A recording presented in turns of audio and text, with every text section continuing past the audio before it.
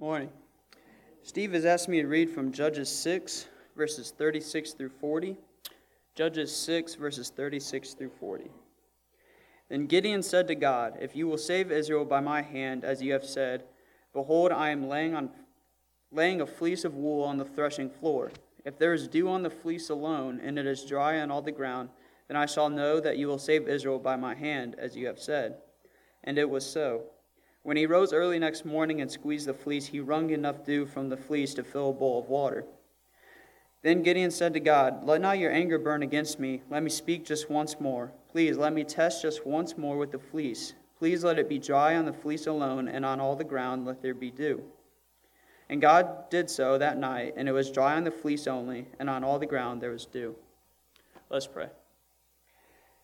Dear Lord, I thank you for allowing us to gather here today to worship and to praise your name. And just I ask that you bless our time here today. Let all the things we do be holy to you and according to your word, Lord.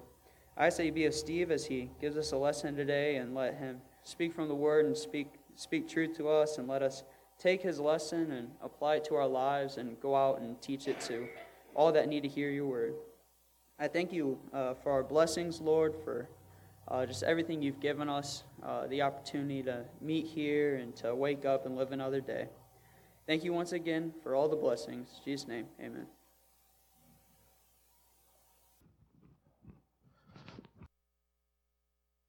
Off. There we go. How is everyone today? Got a thumbs up. That's pretty good. I like it. I'm better having come here today. I thank all of you for being here this morning, and I thank everybody that participated in worship, whether you were leading something or if you were just singing. Thank you, because my day is getting exponentially. That's the word. Exponentially. My day is getting exponentially better as I spend time here. So thank you all for being here this morning. I appreciate it.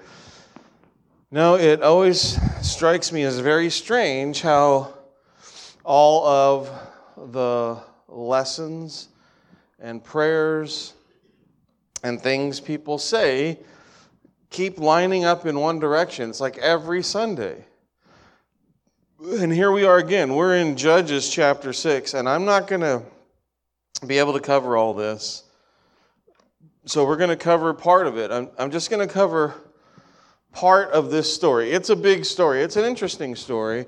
I know that I had it in coloring book form, flannel graph form, and other forms as a child in Sunday school. That's how interesting of a story this is. We're not going to be able to go over the whole thing. Seems to me the message God is sending us this morning, and we didn't collude on this. There was no collusion. Thank you for the few of you that laughed at that. There was no collusion this morning in the message that is being brought this morning is that we need to be brave.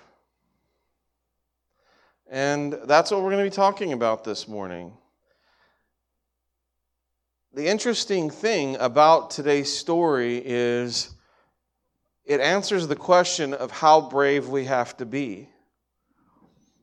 And the importance of this story is to remember what our part is in doing God's work. If you're under-equipped, if you're unready, if you're afraid, if you're too handsome, too bald, whatever you are, whatever you think is getting in the way, that's just Satan lying to you, which he does a lot. He's been telling a lot of lies of late. So to get into this story, if you have your Bibles this morning, it would be helpful, because we're going to be flipping around some, and you might want to go read some of this later, but I'll hit some high points. First, a little context, as usual. The land of, I think I can do like there we go. I think I'm drawing something right there. There we go. The land of that the people inhabit is, there we go. is around here. This is where the judges are judging. Israel doesn't have all of the land. They've got a good portion of the land here. Doesn't that look great? Very professional. But they have a good portion of the land there.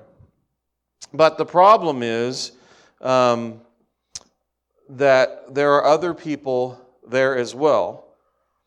Because the Israelites have not been faithful to God. You remember when God gave them the land, He said, if you're faithful to me, if you keep my commandments, you'll prosper beyond your imaginations. But if you worship other gods, then you will be as cursed as the people you drove out. And so, as a result of that, God sent upon them people from Midian. Midian is the portion there shown on the map. It's just to the east of the Sinai Peninsula.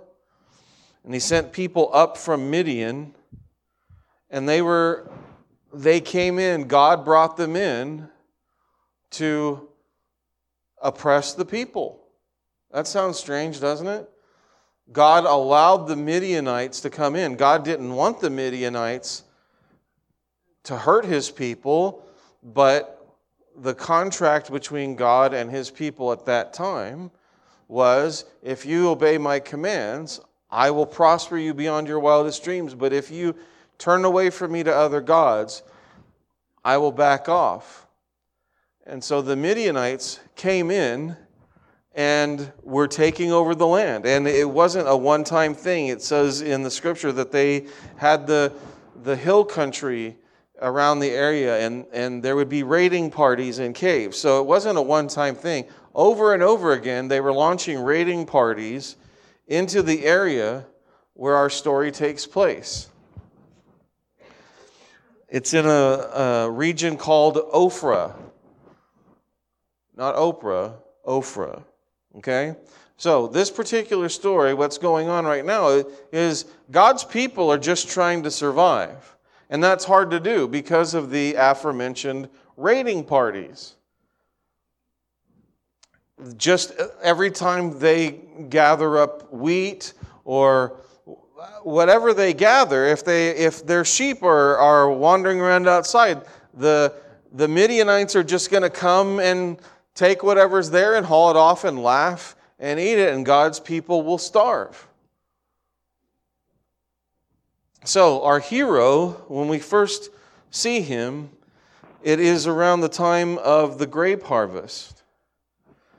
And it's time to press the grapes into grape juice and store it.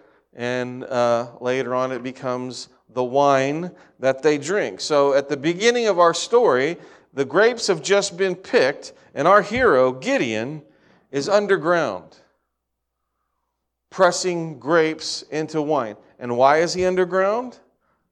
Because if they saw some guy out there pressing grapes into wine, what do you think the Midianites that are coming to raid all the time are going to do? They're going to swoop in there. They're going to take everything. So our hero is underground hiding, pressing grapes. And we start here in chapter 6, starting in verse 11, with a very ironic opening.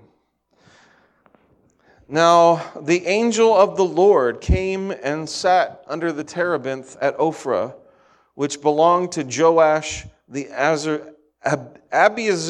I always have trouble with it. Abiezrite, thank you. While his son Gideon was beating out wheat in the winepress to hide it from the Midianites. And the angel of the Lord appeared to him and said to him, "The Lord is with you, O mighty man of valor." That's kind of ironic, isn't it? He's using the wheat mill to press out grapes because he doesn't want to get his grapes stolen. And an angel of the Lord shows up under the terebinth. That's a terebinth, by the way. And says, "Hey, good to see you, O mighty man of valor." Moving on to verse 13. This is interesting he sees an angel of the Lord, and the angel says, you know what? Come here, tough guy. I thank you, O mighty warrior who's hiding underground. Gideon's first reaction, when he sees an angel of the Lord, Gideon says to him, please, my Lord, if the Lord is with us, why then has all this happened to us? And where are all his wonderful deeds that our fathers have told us about, saying, did not the Lord bring us up from Egypt? But now the Lord has forsaken us and given us into the hand of Midian. Well, that's a bit sassy. It's an angel of the Lord. His first thing is like, oh, great. What have you been doing? If you're really with the Lord, why am I underground pressing grapes into wine? What's God? Our fathers and grandfathers told us how great God is. I don't see nothing great. What's God doing? And this is another one of those telling things about God, is that Gideon isn't instantly killed. Now, you think about that, and there's something too that's a little bit of it's just a tiny rabbit hole. Stay with me.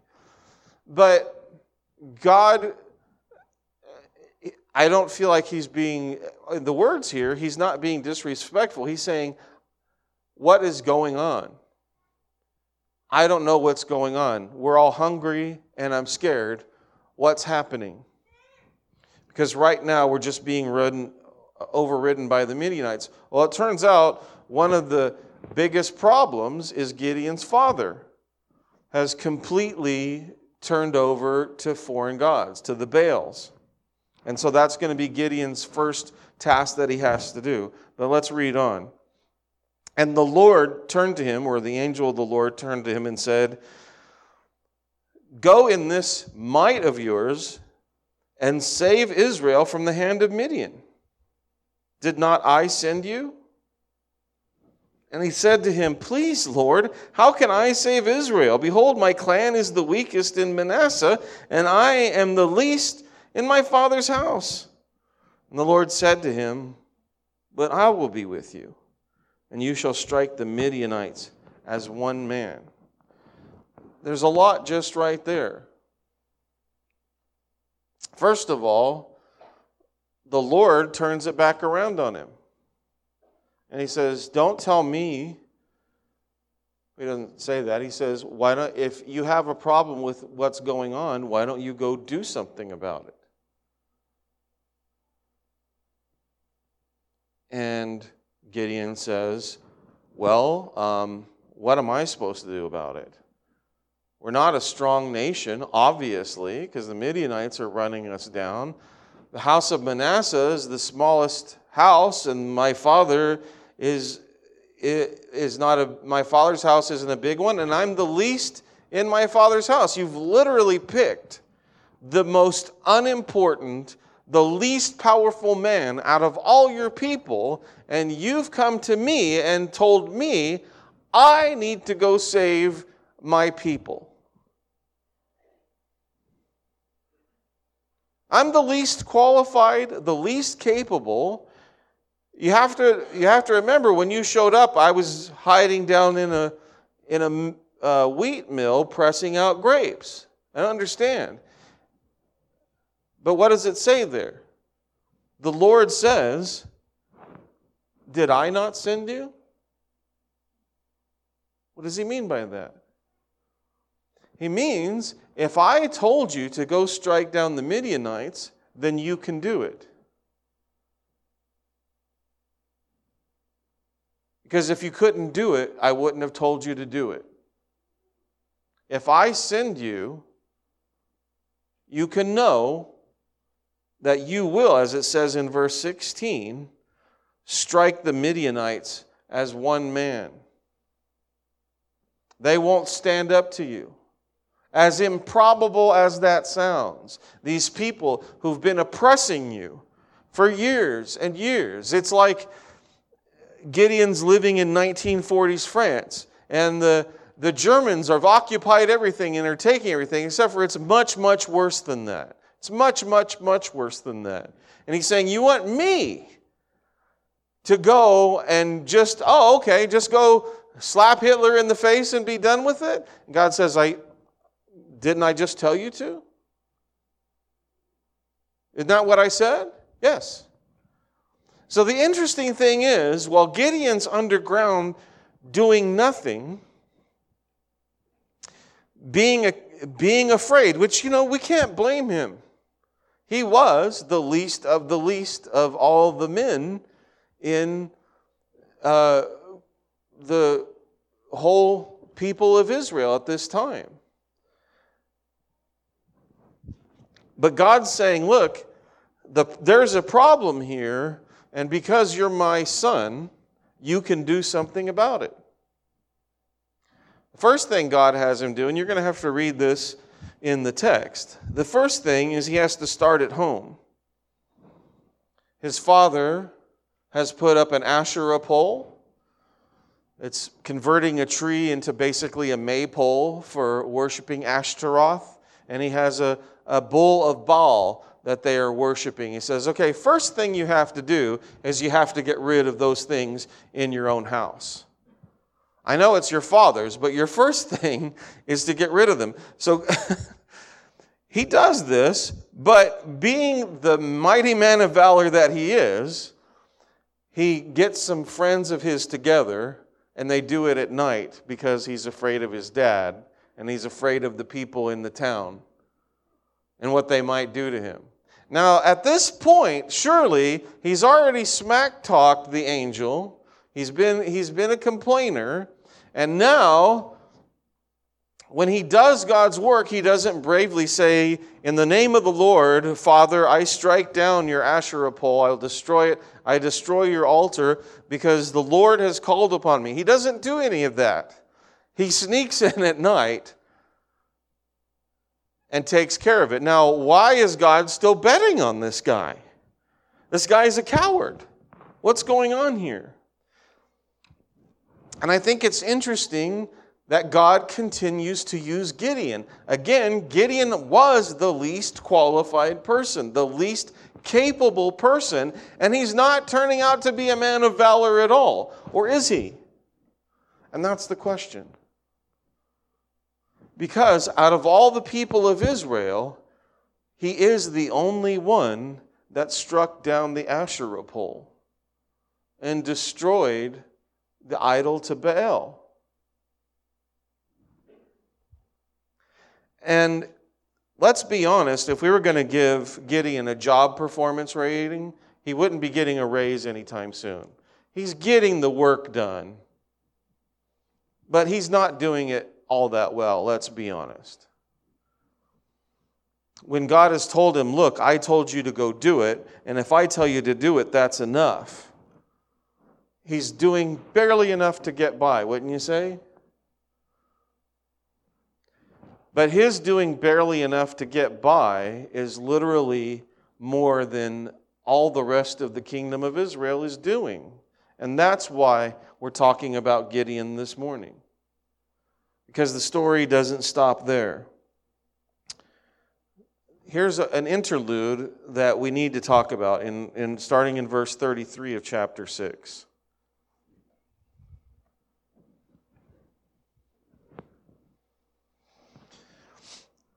Now all the Midianites and the Amalekites, so it's not just the Midianites, there's other hostile nations, and the people of the east came together, and they crossed the Jordan and camped in the valley of Jezreel. So things have gone from bad to worse. Now the Amalekites and the Midianites they're both coming at them, and this isn't raiding parties anymore. This is now they're mobilizing the forces of two nations against Israel. They've come across the Jordan, and it's obvious why they've come across. They've come to destroy God's people.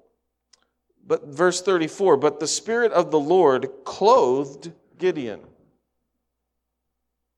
But the Spirit of the Lord clothed Gideon, and he sounded the trumpet. And I'm going to mess this up again. And the Abiezrites were called out to follow him. And he sent messengers throughout all Manasseh, and they too were called out to follow him. And he sent messengers to Asher, Zebulun, and Naphtali, and they went up to meet them. An interesting part of the story that in Sunday school we didn't go over a lot. It's interesting the wording there. God clothed him. What does that mean? Did God give him a magic shirt? Did he have a particularly lovely fez? What did God clothe him with? God took this coward, weakling, we don't know that he's a weakling, and he's saying, look, when I called you a man of valor, I meant you are a man of valor. And he clothed him in a way that when he sent out the request, the response came back and everyone was mobilized to come help. Not because he was a charismatic figure. Not because they saw his bravery of chopping down a tree in the middle of the night and smacking down an altar in the middle of the night. No, that didn't give him any credit at all. God clothed him. There was nothing about Gideon that brought people to him. It was God that brought the people to Gideon. Because God, again, is following up on his promise. If I tell you to get up and do something about it, and I send you, then it's already done. It's a fait accompli. All right? So, going on to chapter 7. We're getting to the end of this story here. Now, you guys know from Sunday school, he was only allowed to bring 300 men. God said, look, now that we've got this crowd gathered, okay, out of all these men of valor, these men ready to fight, I want you to pick 300 of these men. That's it. That's it. And I want you to go and cut down the Midianites. So let's read that in chapter 7. I'm sorry, the 100 men. I don't know what's wrong with my brain this morning. So Gideon and the 100 men who were with him came to the outskirts of the camp at the beginning of the middle watch, when they had just set the watch, and they blew the trumpets and smashed the jars that were in their hands. Do you remember this from Sunday school? Did you make the little jar and the torch? Yeah? Okay, one person did that. Their entire job during this battle, he doesn't give them the best armor, the best swords, anything like that. He says your job is to show up with a pitcher and a torch. And when the time comes, I want you to yell, break the pitcher, and light the torch. A silly way to fight a war. An extremely silly way to fight a war, and yet that was the command. The important thing in this story, it was three companies, yes. The important thing in this story is verse 19. They blew the trumpets and they smashed the jars that were in their hands. That's the key to this whole thing. Then the three companies blew the trumpets and broke the jars. They held in their left hands the torches, in the right hands the trumpets to blow, and they cried out, "A sword for the Lord and for Gideon!" Every man stood in his place around the camp, and all the army ran. They cried out and fled. When they blew the 300 trumpets, okay, my brain is working, the Lord set every man's sword against his comrade and against all the army, and the army fled as far as Beth Shittah toward Zererah, as far as the border of Abel Meholach and Tabath. And the men of Israel were called out from Naphtali and from Asher and from all of Manasseh, and they pursued after Midian. So how was this battle fought? Because they showed up, they lit the torches, they broke the pitchers, and they spoke, "A sword for the Lord and for Gideon." And the rest, all the actual killing, all the actual fighting was done by the Midianites against themselves. Now think about that just for a minute. Start with the guy hiding underneath the ground, pressing grapes into wine because he doesn't want the Midianites to take him. And Lord shows up and says, well, if you don't like it, go do something about it.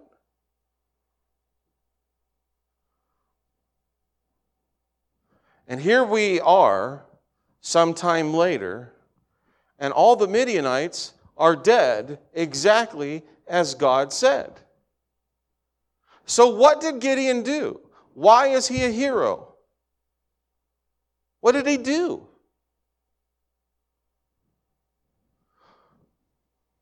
I'll tell you, this is the important part.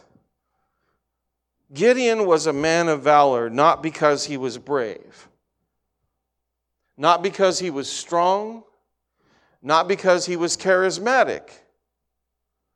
Gideon was a hero because out of all the people in Israel, when God said, if you don't like what's happening, do something about it, he showed up. He's the one that showed up. He didn't do anything special. He just showed up. He did his piddly little part. And that made him different from every other man of his age to the point where we're talking about him this Sunday morning.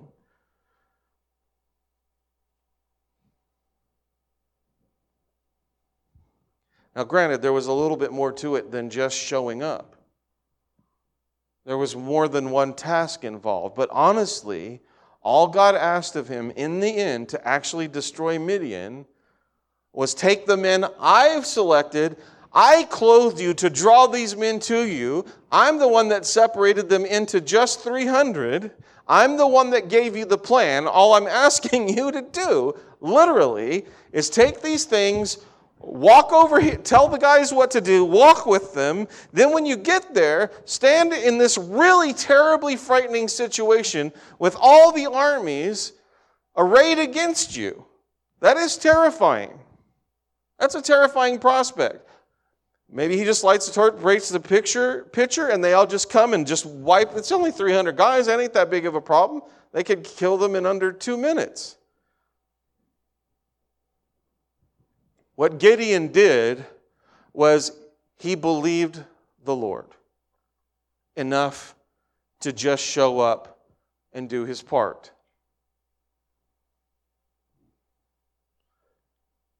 And that was all God asked.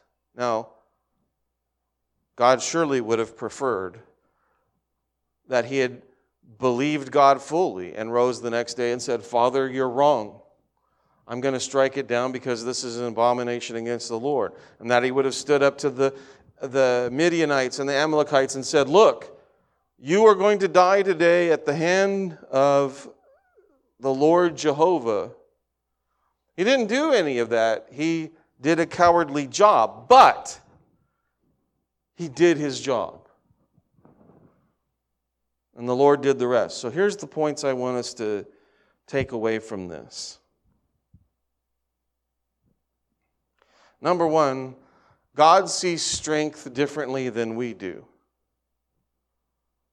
You may think you're weak. You may think you're incapable. You may think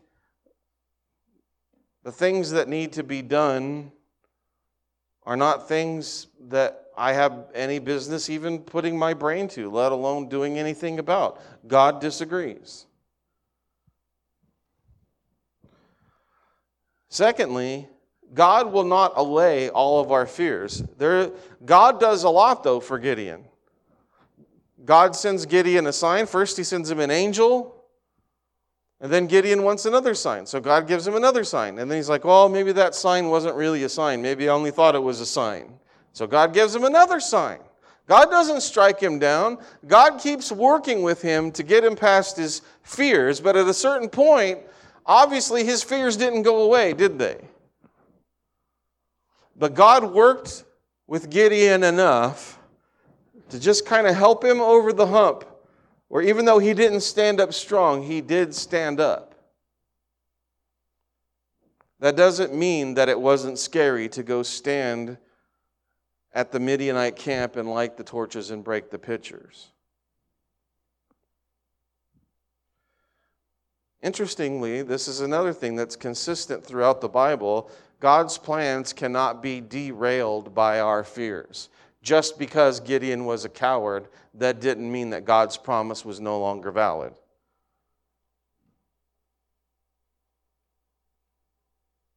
That's, if you read from Genesis on, men of God are cowards sometimes. Including and maybe especially Abraham. But Abraham, the father of faith and counted righteous by God, because he did show up. He did do what he was told to do. The point is, God's not setting the bar very high. And because we barely make it over that bar, doesn't mean that God's promise is null and void. Really important point. God will clothe us in power. You may not look like, sound like, talk like, be like anyone that can do what God is calling you to do. But that doesn't matter. God will clothe you to do the job that needs to be done, to draw the people to you that need to be drawn. And the important point about that is God brings us allies. He didn't ask Gideon to do this alone, did he? God brought allies to Gideon's side. Did that quell Gideon's fears? No. Didn't seem like anything was going to completely allay Gideon's fears. But the important thing, again, I'll say it again, is that Gideon did not let his fears make his feet stop moving. And that's what makes him a hero. He just put one foot in front of the other until God gave him the victory. But we have to remember, victory is from God's power, not ours. And we were talking about that this morning, right? How when we're trying to do God's work, it seems like I'm just never going to be able to do this. Every time I try something, it seems like things just blow up in my face and backfire. I think I'm doing more harm than good half the time. I don't know. I don't think I'll ever be able to do this. And the answer is, of course, you will not be able to do this. You will never be able to do this. God will. The power is not from us. The clothing is not our clothing. God provides us the clothing, and God hands us the victory. And literally, the only thing we have to do is show up where He says to show up and do what He says to do, no matter how terrifying it is, no matter how impossible it seems. No matter how beat down you are, will you show up and do the thing God asked you to do, yes or no? No matter how tired you are, no matter how discouraged you are, no matter how hurt you are, no matter how hungry you are, will you show up and do the thing that God asked you to do? Because what God asked you to do is not defeat the Midianites. God asked you to show up, speak the words, break the pitcher, and light the torch. You can do that, can't you? You don't have to do all of this. Stop talking about, I can't do that. I know you can't do that. Can you do the thing that God asked you to do? Will you show up and do that thing? And not worry about, well, what's the next thing? Don't worry about the next thing. Show up and do the thing God asked you to do, and that makes you a hero. And it makes you a child of God, and the victory comes because God has that low of a bar. It takes that little to be a hero because God is that powerful and that loving and that patient. And thank you, God, that you are. If you're discouraged or scared or whatever, welcome to the club. Welcome to the club, people. We're the club of the saved, though. We're the club of the powerful. We're the club of the victorious. Because Christ brings us the victory for no good reason other than He wants to. So, are you going to be a hero? Are you going to be the one person that when God calls will say, okay, I guess. That's it. That's good enough for God. Okay, I guess. As long as you show up. But maybe we can do better than that even. Maybe we can say, okay, God, I don't see how this is going to work, but I trust you. I'll show up. Will you be a hero? If you have any need of the church and you want us to pray with you, please let us do that. If you have a praise, I'm begging you, share that with us. We want to hear the good news of things God has done in your life. If you're not a Christian this morning and you'd like to be put on Christ, be clothed in purity and holiness and eternal life through baptism, please come forward while we sing this song.